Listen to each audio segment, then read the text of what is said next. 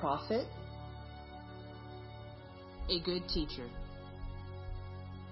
a religious leader, a revolutionary, a spiritual guide, the Son of God. Many have described him in different ways. But who was Jesus really? How did his humble group of followers turn into the world's largest religion? Join us in January as we investigate the beginning of the Jesus Revolution. Investigating Jesus, a Revolution Begins. A series at Stapleton Church. Hey everybody, how you guys doing? Good. My name's Matt Wolf. I'm the lead pastor here. We are about to jump into our Investigating Jesus series, but I have one update for you guys on our Raise the Roof project. So we introduced this project last fall because this building that you see all around us, Hangar 61, is on the historic registry. We own it, which is amazing. We're the only church in Stapleton that owns their own building. We feel very blessed to have it. But since it was built in 1951, a special concrete building, there's some concrete damage. There's some structural damage even. And we were looking at this back in the fall, and then we finally signed a contract back in November, and that project is going to cost us about $160,000 total to fix the roof, take care of our house. Okay, that's what you do when something breaks down in your house, right? You take care of it.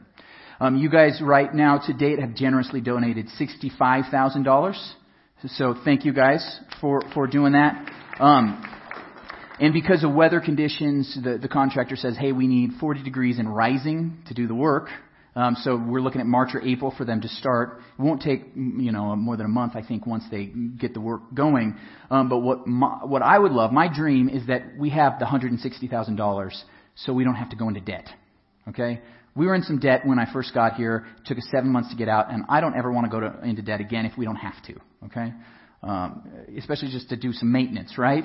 So what I'm asking for you guys is to think about, could I give another gift or a certain monthly gift? What I figured out with that amount of money that we still need to raise, $94,500 about, that just for average adults, so I'm going to exclude kids. I know some kids are given, which is awesome, but just you guys that are in here in the auditorium, on the average Sunday morning we see, that means if everybody here gave $315, we'd have all that money that we need.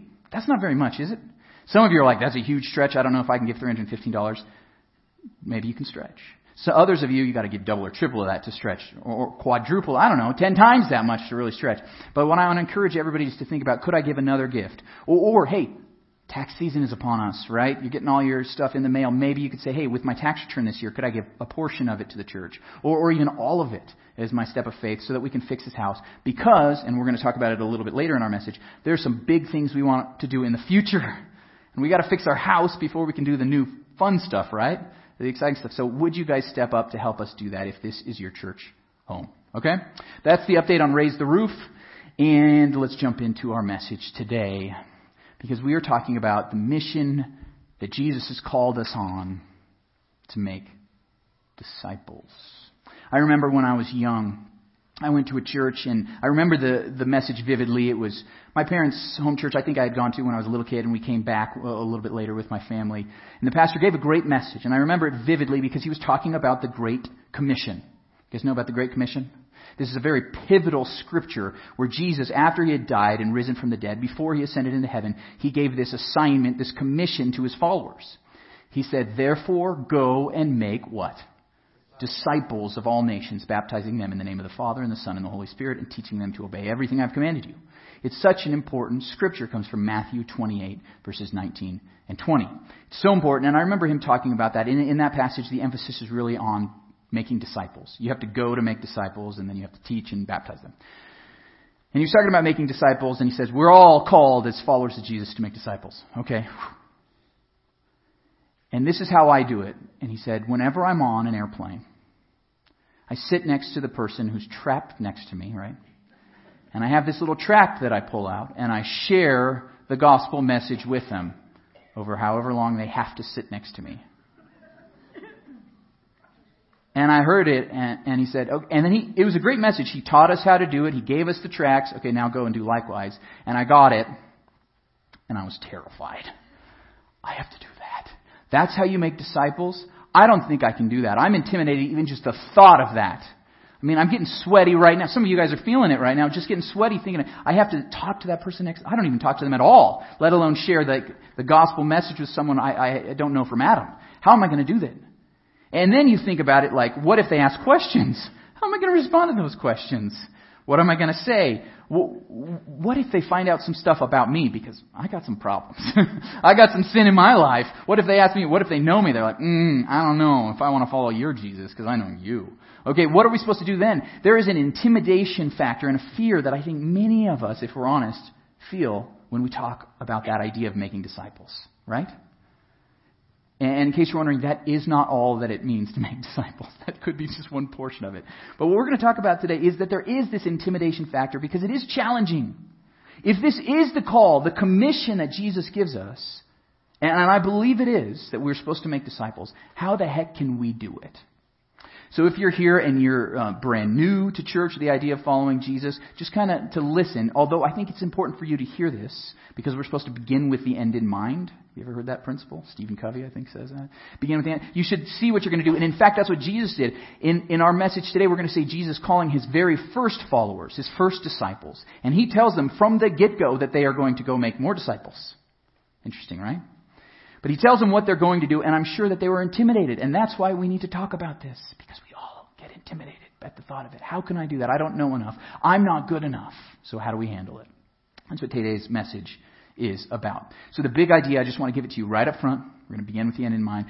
But the right up front is that Jesus' call to follow leads you to help others follow. Jesus' call to follow leads you to help others follow. This is what it means. It's not just I follow Jesus, I learn and I grow, I go to a church or whatever. It's not just about you. It's about if you follow Jesus, you're also leading others to follow Jesus. This is why our mission statement here in the church, maybe you saw it on the sign coming in, is helping people follow Jesus. And we don't just mean it's Matt's job. It's not just the professionals, the people on the stage, they take care of it, we just show up. No. It's every single one of us are called to this. And that makes it even more challenging. How the heck am I going to do that? I don't know as much as you do. I don't speak as eloquently as who's ever on the stage. But how do I do it? But this is what we're called to. So how do we get there?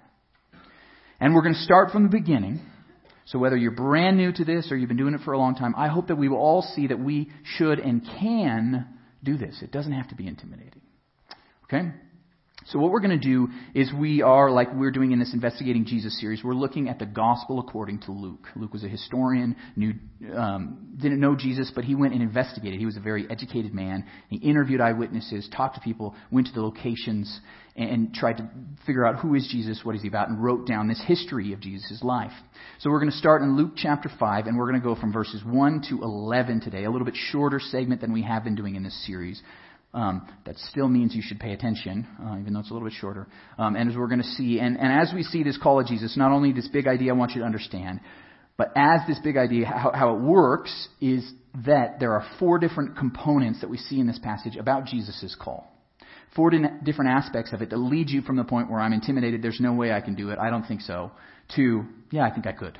Okay? These 4 different aspects of the call of Jesus. And the first one is that Jesus' call is challenging. Okay?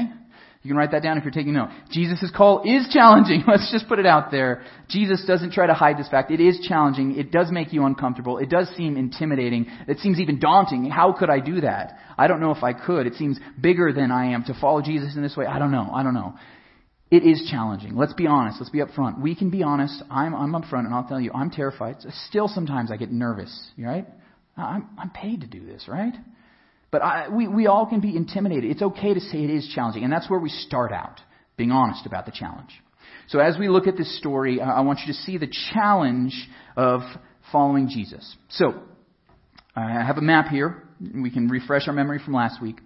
Jesus began his ministry in northern Israel here by the Sea of Galilee. And in this section, it's actually called the Lake Gennesaret. It's the same thing. Probably there's a plain called Gennesaret here, and from there, that's what they called the lake. People called the lake different things, depending on where they were on the shoreline.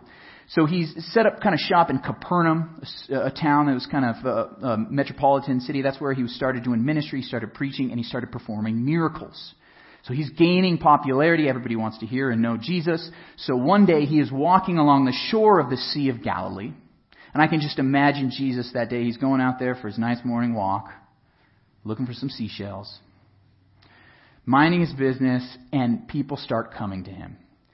One after another. Everybody's just kind of flocking around him, crowding him. This is way before TMZ, but everybody's there, right? Paparazzi there. Everybody wants to see Jesus. He's there. He can't get alone. So he starts teaching them because that's what they're clamoring for. And in case you're wondering, well, what did he teach? Come back in a few weeks. We're going to start diving into what Jesus actually taught. But he starts teaching them there, and he realizes, hey, I've got to do something because there are too many people here. They can't hear me. So he sees there on the lake, and I have a little video that you can kind of see what this lake, this is what it looks like today, the Sea of Galilee. It's a very big sea, a lake. We call it a huge lake, right? That's why it's called the sea. And you can't really see across. And there on the shore, can't you see Jesus walking right there? I love seeing the imagery and the video of it. And out on the lake are a couple boats, and they're actually kind of right up against shore, and there's a group of fishermen by these two boats that have just kind of finished working, and they're cleaning their nets, this group of fishermen. And what's really interesting is back in 1961, I believe, there was excavated from the lake. It was a drought year, so it was very low water. They found the remains of a boat from this time period. This is called the Jesus boat. We don't know if it's actually Jesus' boat, but it's from the first century about when Jesus lived. So this was the type of boat that they would have had at the time. It's about 26.5 feet from the front to the back, and it's 7.5 feet wide, which would be about the equivalent of a UPS truck, if you guys can just picture that. It could carry up to about 15 grown men, but there would be crews of about 5 fishermen who would work this. So you can just imagine we're going to see these groups of fishermen. So there's 2 of them, probably about 10 fishermen there on the shore cleaning their nets. The boats are there. And Jesus sees these boats, and he goes up to one of the guys, probably the owner of this fishing operation, a guy by the name of Simon. And he says, Simon, can I borrow your boat? Now, we were introduced to Simon last week because Simon's mother-in-law was very, very sick. She had a fever. And probably that meant she was on death's door. And after Jesus had taught in the synagogue there, he was at church teaching, and they invite him over, not for fried chicken, we talked about that, not for Sunday dinner, but, hey, my mother-in-law's sick, you've got to heal her. So he touches her, Jesus heals her miraculously. It says that she immediately got up and started serving them. Okay, that's a quick recovery, going from death's door to, what do you want for dinner tonight? Miraculous recovery, and people started hearing about that, and that's why everybody was bringing people to get healed by Jesus. You've got to hear about this Jesus. He healed this woman, and she was about to die. So that was Simon's mother-in-law. Now, Simon isn't mentioned in that passage, but what we do know is he probably knew something about Jesus at this point, right? And had been personally impacted by the ministry of Jesus. So at least he has some respect for him. And so when Jesus comes to Simon and says, hey, can I borrow your boat for a little bit? He says, sure, go ahead. Go ahead. And Jesus takes the boat, and he sets it up right there on the shore, and he actually gets into the boat because it serves as his stage, his platform, so that he can address the crowds. So now he's kind of elevated above the crowds. They can see him, and probably they would have found a cove there on the lake, and because of that, the water would actually amplify his voice so they could hear him better. Okay? Even Jesus used technology to reach more people. This is a little bonus point for you. And I think it's kind of funny, but it is important. That's why we have a stage. You can all see me. We use amplification. You can hear me. We video and live stream our messages so more people can hear. We want the crowds to hear the message of Jesus, right? Welcome online. I'm so glad you guys are here with us.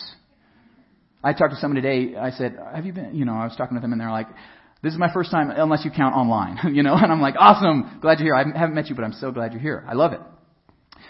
We use technology to reach more people for Jesus. And I want to stop here for a second because we are actually having a problem of reaching more people for Jesus that is a structural type of thing. And it's our parking lot. Some of you are laughing.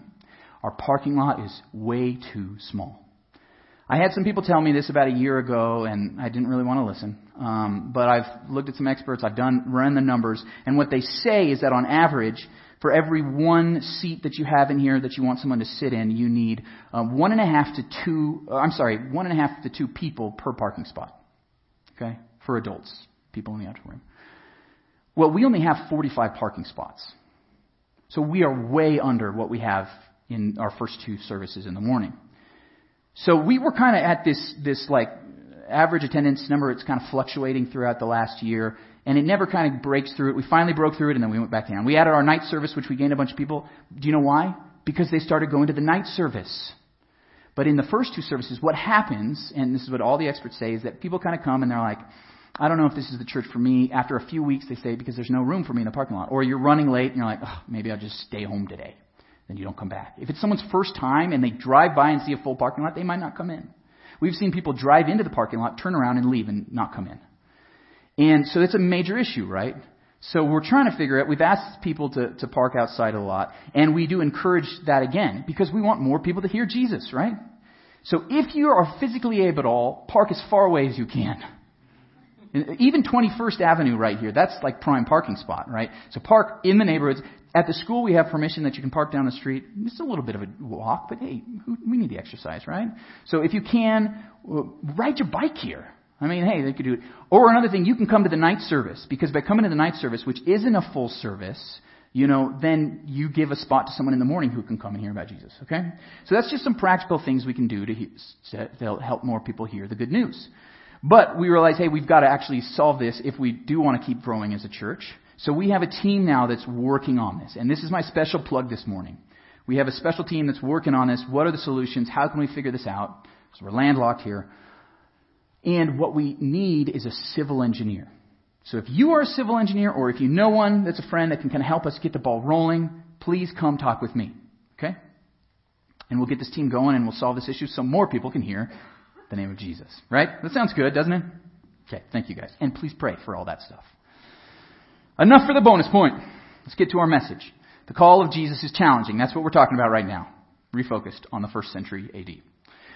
So, Jesus is there teaching from the boat. These fishermen were still cleaning their nets, but they would have been able to hear now since he's on the boat. He's amplified. And Jesus finishes his teaching.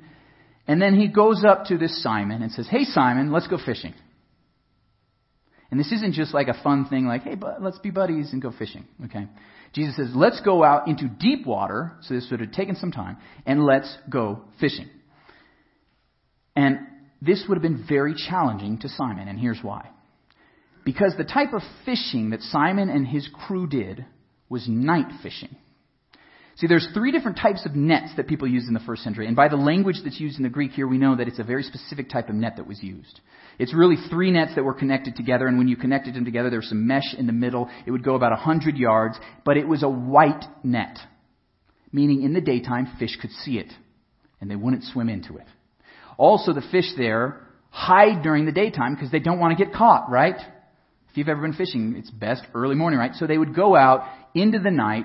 Early morning would be the end of their workday. And then they would clean their nets. That's why it says they were cleaning their nets. So they'd been working all night. Well, this type of fishing, too, what they would do is, they would go out into the deep water and set up the nets.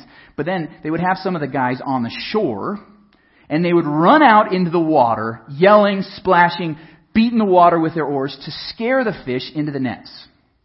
In other words, this is a very labor-intensive job. You get wet and cold in the night, right?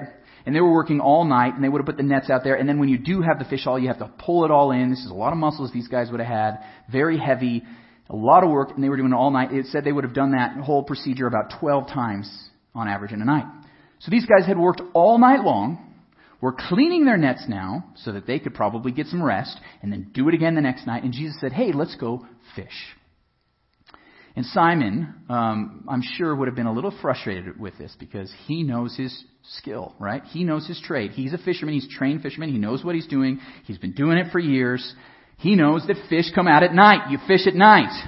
Here's this Jesus character who doesn't know anything about fishing. He's a carpenter, and here he's telling me how to do my job, go out in the daytime. I'm sure this is all the stuff that was going through his mind at the time. And we pick up his words in verse 5, where it says that Simon answered, Master, we've worked hard all night and haven't caught anything. Because you say so, I will let down the nets. I highlighted this word master because Jesus was often called rabbi, which is as teacher, or Lord even, which is a high sign of respect. But this master doesn't mean that. It's more like, hey, sir. Sir, like it's a little respectful, but not to the same extent. Sir, I hear what you're saying. And he probably even just said that nicety because of what Jesus had done for his mother-in-law.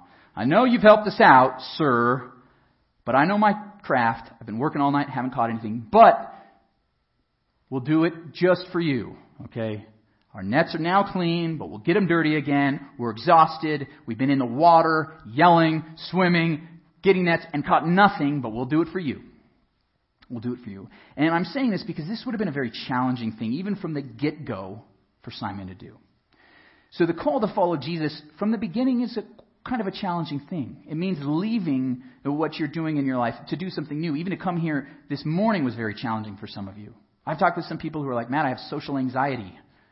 Well, we're called to come as a community. That's tough. To join a community group, which we're emphasizing today, that can be a really challenging thing. You say, I have a full schedule. How am I going to add a whole nother night during the week? Hard enough for me to come on Sunday mornings or Sunday evenings. Okay, this can be a challenging. How can we do this? Following Jesus is a challenging thing. And especially the thought of making disciples, that's intimidating. How can I do that? When I talk with people, they run away, I'm not winsome. I don't know how to speak well. How can I make disciples? Following Jesus is a challenging thing. Let's not sugarcoat it. Let's not sugarcoat it. I remember when I was in college in 18, I was being mentored by a guy with an organization called the Navigators. And a freshman year, so I had already made it second semester, so I knew all sorts of stuff, right? And he'd been mentoring me for a few months now, and he said, okay, Matt, we're going to do something because we got to make disciples. So I'm going to buy some pizza and some root beer, IBC root beer, and we're going to have an investigative Bible conversation with all the people on your dorm floor. What? IBC root beer. I'll buy the food. You just tell them you get free pizza, free root beer if you come and with a spiritual question and we talk about the Bible. But you need to invite all your roommates and everybody else on your floor. And I'm like, oh my gosh. They already think I'm a weird Christian because I go to church on Sundays. Yeah, I'm the weirdo, right, of the floor. And I have to talk to these people I can just imagine what they're saying behind my back right now. What are they going to say after I invite them to this thing? So I was intimidated, right? It was challenging just the thought of doing that. But I did it, okay? I'll invite all of them. Because when you're following Jesus, you're like, I guess it's challenging, but I guess I got to do it. What's interesting is Simon agreed to do it. He said, fine, we'll try it. We'll try it this once. You're Jesus, so we'll do it. And they get out into the water. They set up their whole thing with the nets. People running out. Maybe they made Jesus get in the water. Like, you have to do it. Okay, you're getting wet today, buddy. We're going to show you that you don't know what you're talking about. But what happens is that there isn't just a little bit of fish or a lot of bit of fish. There are a ton of fish. Maybe the greatest haul of fish ever in history. All these fish are swimming into the nets in the middle of the day. There's so much that they can't, in that one ship, pull the fish in the nets onto their boat. So they get the second boat to come alongside. We need your help. So all these guys, maybe 10 of them total, are trying to pull these nets in. And then when they finally get the nets with the fish into the boats, it's so heavy that it's causing the boats to sink. This is an incredible haul of fish. They've never seen anything like it.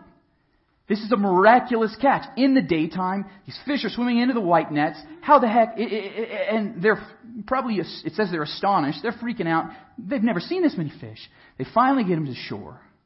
And this is such an incredible catch. And what we see here is that, yes, the call to follow Jesus is challenging, but He comes through. It's going to be hard, but God shows up big time. And when He challenges you, when He challenges you to stretch out, some people are on our global outreach team to Estonia right now. That's a tough thing. To raise funds, give up vacation, go overseas, talk to people. It's challenging. But when you do something like that, when you're willing to step out and say, I'll do what you say, even though I don't even know if you know what you're talking about, God shows up. He shows up. And that's what He did with that Bible study my freshman year of college. Like 5 different guys who were non-Christians showed up in my dorm room, right? I'm like, what the heck? You guys aren't going to church at all. Why are you here to get spiritual things? And it wasn't just for the free pizza. They kept coming back week after week. And then one of those guys even made a decision to follow Jesus. I'm like, how the heck did that happen? I don't know anything. I literally knew nothing. But yet somehow God had shown up. And when we are willing to take the challenge of Jesus and follow Him, He shows up. He shows up. Not always the way we expect or want, but He shows up. And He often shows up big time, like He did with Simon. And then what happens, you're like, challenge accepted, God showed up. You realize, hey, if God can do that kind of stuff, who am I? Who am I to do this? Because you realize not only do I don't know anything, but I also have my problems. These people get up close to me in my life, and if I'm really trying to help other people follow Jesus, they're going to see my flaws, my sins, my insecurities, my weaknesses. They're going to see it firsthand. Why would I have any qualification to do this? But here's the thing about the call of Jesus. Jesus' call not only is challenging, but it's qualifying. It's qualifying. I love what Simon says. They get back to shore. They get back to shore. And in verse 8, when Simon Peter saw this, hey, and this is Simon Peter in case you didn't know that, okay? Simon Peter, kind of big time guy, saw this. He fell at Jesus' knees and said, "Go away from me, Lord. I am a sinful man." See, when he realized that this Jesus somehow has the power of the fish in the sea, then who am I? He falls on his knees because he realizes how unworthy and unqualified he is. He knows his sin. This must be someone different. Not only can he heal people, but he controls the animals, it seems like. What is going on here? I've been fishing my whole life and never seen anything like this. Simon would have thought. This Jesus is different, and he reveals my own sinfulness. That's something, when you get around people that are great at something, you realize your inadequacies. If you're a musician and you get around really good musicians, you're like, I'm terrible, right? Athletes, if you play sports, you think you're all great. In high school, then you go to college, right? Nothing, right? That's what happens. You get in the bigger pond and you realize, oh, I'm nothing. But you get next to Jesus, someone that qualified, that amazing, that powerful, you realize how sinful and inadequate you are. This is the same thing that Moses did at the burning bush when he realized that it wasn't just a bush that's on fire, but it was God himself showing up. He said, I can't be here.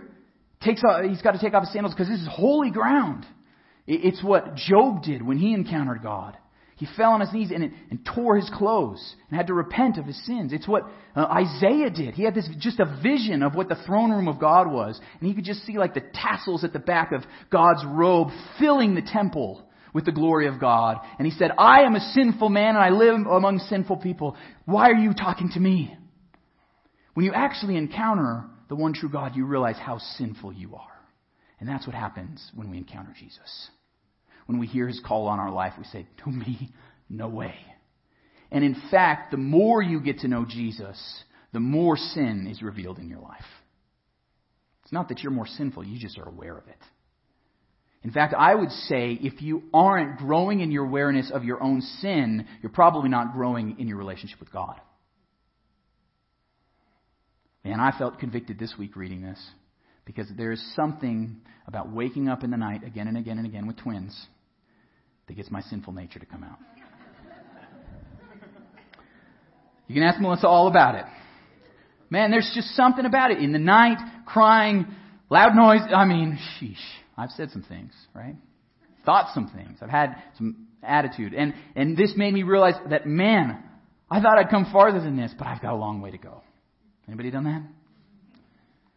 Okay. Some of you were doing that last night.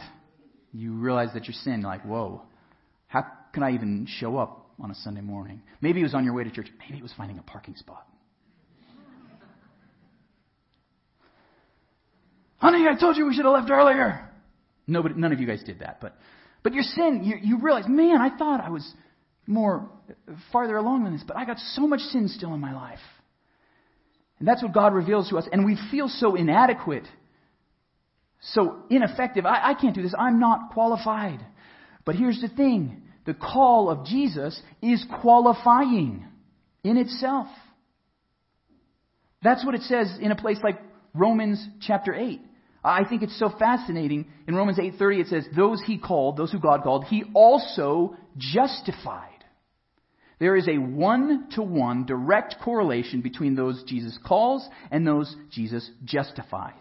The word justified means that you are declared righteous, declared innocent, that your sins are forgiven. That God says, I know you're a sinner, but I still am saying you're innocent. Your sins are forgiven. Now that's a powerful thing. A good way to remember justified is it's just as if I'd never sinned. And everyone that Jesus calls and is willing to accept that call is justified. That's powerful. So that's why Even though Simon says, I'm a sinner, get away from me. I can't even be near you here. I'm a fisherman. I mean, fishermen, I don't know if you know some fishermen. We have some filthy language. That's what Simon's probably saying. Like, we have some sin in our life, right? But what Jesus says to him, and jump down to the end of our section in verse 10. Then Jesus said to Simon, don't be afraid. From now on, you will fish for people. I have called you to make disciples, to help other people, to lead other people. That's incredible. Jesus says, he knew all of Simon's sin and more. It didn't scare him off. He said, I know your sin, and I still am calling you. I'm still calling you. See, the call of Jesus is in itself qualifying for the task and the mission that Jesus has called us on. Maybe you've heard the saying that God doesn't call the qualified, He qualifies the called. Oh, how true is that? God doesn't find the most eloquent people, the best people, the good leaders, the people that have good social skills. No, He calls the unqualified people. Glory even more. The fact that He could take Simon, who would go on to make some incredible blunders and some terrible sin throughout the rest of the Gospels, to become the leader of the early church. I think that God is just saying, hey, I want to use people like you. Unqualified, sinful people. Because then I will be shown to be even greater. Because I've used you. That's good news for me. I think it's good news for you. Because the great thing here is that God isn't just, or Jesus isn't saying, hey, look at all these fish. I don't think He cared at all about the fish. But what He's saying to Simon, to the other guys there, and to each one of us, is you are the catch. You're a catch. I love you, and I have qualified you as I call you. You are special. I've handpicked you for a mission. I placed you in the relationships in your life to reach more people. See, Jesus' call is qualifying. Jesus' call is qualifying. There's a third aspect of the call, though, because what I was so intimidated about when I heard that message when I was younger was the thought of being by myself on the seat in the airplane talking to the person. Like, I have to by myself talk to that person. Like, I need a friend. Okay? Anybody else in here? I need a friend for almost everything I do. I don't go to the gym without a friend. I'll be honest, I need a friend. And I think some of you are in the same boat. Yeah, there's some of you that they're self-starters, you can do it. But most of us need a friend, right? Or two or three or many friends. Well, that's the great thing about this, is that Jesus' call here is not, you got a mission, you're going to do this for the rest of your life by yourself. No. It's Jesus' call is also community forming. It's community forming. It creates a community around it because there are other people around you following Jesus. And that's what you see in this passage. Look at verse 9, and we'll go through the end of the section. In verse 9, it says, so Simon and all his companions were astonished at the great catch of fish they had taken, and so were James and John, the sons of Zebedee, Simon's partners. So they pulled their boats up on shore, left everything, and followed him. Even though this is touted as the call of Simon Peter, this is really the call of these three guys. They went together. James and John, as we'll discover, are very important guys in the early church. Simon didn't just have to do this by himself. He's doing it with others. Did you even notice Jesus wanted other people around him? Jesus didn't do it alone. We need a community, and the call of Jesus is community forming. And that's why we emphasize so much our community groups. Even here, this is the crowd on Sunday mornings. You don't know everybody around you. You might know a few people, but you don't know each other deeply. There's not enough time to really get into people's lives. That's why we have community groups. That's where the church happens. We need community groups because we follow Jesus together. You need that community to encourage you, to challenge you, or else it can feel so lonely and so difficult. And when you do fall into sin, they'll pull you back up, challenge you, encourage you, and say, get back, it's okay. We got this. We'll do it together. We'll do it together. The call of Jesus is community forming. I need it. We all need it. We don't have to do it alone. It was never meant to be done alone. We follow Jesus in community. And the fourth aspect of the call that I want you to see today is that Jesus' call is transforming. It is transforming. Did you notice what it said in verse 11? Did you notice in verse 11 where it says, so they pulled their boats up on shore, left everything and followed him. They would have spent their whole life Probably from the age of 13, they would have become apprentices to their fathers in the trade. So Simon would have gotten the business from the father. So now for years, maybe a couple decades, he's been working as a fisherman. His whole life, that's all he's known. His grandfather and great-grandfather and great-great-great-great-great-grandfather was probably fishing in that same lake. Passed down the family business from generation to generation. And now they're leaving that all behind. And they're not just leaving their boats, though it says that, and their nets. They're leaving that massive haul of fish. That's a lot of money right there. That'd make them rich. And they're leaving it all to follow Jesus because what they have found in Jesus is so great that it is worth leaving everything behind. It transforms them into something new. Something so much greater that they're willing to say, yeah, that's a fortune. I don't need it anymore. The call of Jesus is transforming. So does that mean that you need to quit your job and move overseas to become a missionary? Maybe. Maybe. But I don't think that's what it means for everybody, because there's other people, and even these guys would go back and fish. There's talked about being fishermen later in the Gospels. Okay, they were fishing, and there's some other scenes with them fishing. Not everyone is called to leave their trade or craft behind. Even Paul continued to make tents when he was a missionary. That was his job. He made tents. Okay, so the thing is that what you are doing now, your life is no longer about your career. You know, there's the old joke like, born a man, died a doctor. You heard that, you know? We become our careers, right? But it's going to be different. Your life is not about your career, about making money, or about your business. Now your business, your career, your money making is actually about the kingdom of God. It's about Jesus and about making His name great, about loving other people, loving your neighbors through being a good worker or creating a good skill or service or good. It's about even making disciples. I want to make more money because then I can give more money away and make more disciples. I want to serve because where I'm working, where I go to school, where I work out at the gym, all those places are places where I can meet other people and let them know about the good news of Jesus. That if you are a student here, that you've been put in your class so that the people around you can know about Jesus through you. See, our whole life then becomes about Jesus and His glory. Do you see the shift? It doesn't mean you stop working. We all got to work. We need people in every single profession that are followers of Jesus. The Jesus call, though, is transforming. It changes your view on everything you do. It changes your view on everything you do. And one of the greatest things about it is it starts to change the people around you, too. It doesn't just transform you internally, but it transforms your relationships. The people that you love, your family, your friends, your workplaces. Here, Northern Denver is going to change because we are here to tell people about Jesus, to help them follow Him. That's the amazing power of the transforming good news of Jesus. This call is transforming. You know, if some of you are thinking, how the heck do I start with this? Well, if you're a parent, simple way is to start with your kids. Okay? You don't have to start with the person sitting next to you on the airplane, right? Start with your kids. Our daughter McKinley is 3 now, and we've started reading the Bible together every night. The Bible that we're reading right now, we've gotten a bunch of them, is My Awesome God. It's got some cool pictures in there. But we've been reading this every night. Then I added on asking McKinley, hey, who do you want to pray for tonight? You know, teaching her to start praying for people. She starts praying with us. And I just got this book a couple of weeks ago, Everything a Child Should Know About God.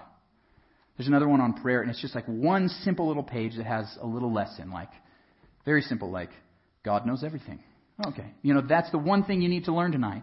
But I've been reading this with her every night, and so she's learning because I want her to follow Jesus and her life to be transformed, so that she can help other people follow Jesus, right? So starting with your kids is a good way. Starting with your friends, inviting them to church. Inviting them next week to your Super Bowl party.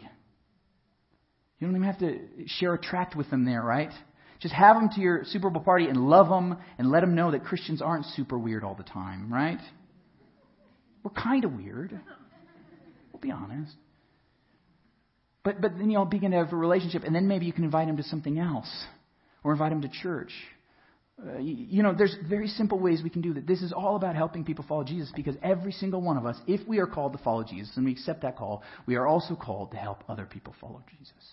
You seeing this? It's intimidating, it's challenging, but it's something you can do. And God will show up big time. You know, I want you to be a part of a community group. We have 3 brand new community groups starting. You can join any single one of them, I think, as long as there's opening. But in particular, I want to emphasize 3 of them that are just starting. So we have, let me make sure I get these right. We have Dave and Pamela Debus, and Dave is actually in Estonia right now. So he's not here to recruit, so sign up. Go in the back and sign up for Dave and Pamela Debus. They're actually meeting here at the church Thursday nights. If that works for you, sign up for that new group. We have another group, Graham and Shay Talbotser, that are meeting in Lowry. Sign up for their group. I think they have childcare provided. And then there's another group, Ben and Emma Grammel. They're starting a new group. Join one of those groups if you haven't joined one. Because if following Jesus is community forming, hey, you can form a new community right now. A bunch of new people getting together, you can all start on the same page. This is awesome. That's a great way to do it. And I just want to challenge you today. What I loved, and I love all our community group leaders, but I was really love what Ben and Emma Grammel told me last week. Because they were in a great community group. We've already heard about it, Ross and Megan's. It must be like the best one, right? Everybody's raving about it. They love their group. They have such good friends in their group. But they knew that more people need to have a community group. Their community group is filled up, right? Or filling up. We need another one. So they said, we're going to leave our community group, even though it's hard. These are some of our best friends now. And we're going to start a new community group. Now, that's a challenging thing, isn't it? But they're willing to do it to sacrifice because they want more people to be able to follow Jesus. Those simple acts of sacrifice can be really challenging, but are so rewarding. So I love that they're willing to do that. I know some of you are doing things like that as well. But God is calling all of us, not just to follow Jesus, but to help others follow Jesus. You guys seeing this now? And I think that you guys can be a part of it. And I think that through it, we will see not only our own lives transformed, but our families and our community here in Northeast Denver. We've got a lot of work to do, but God is big and He's going to show up. And I think, as Bobby comes up here, I think what's going to happen, and I think even in this story, it says that those fishermen were amazed. They were astonished at this great catch, right? Wow, look at all this fish. This is the greatest catch we've ever seen. But I think the whole time Jesus didn't care at all about the fish. I think He was thinking about Simon and James. And He's looking at these guys and John, and He's thinking, you're thinking about the fish, how astonishing that is. He's saying, no, I think you're the amazing catch. Because through you, dozens and hundreds and thousands of people will come to follow me.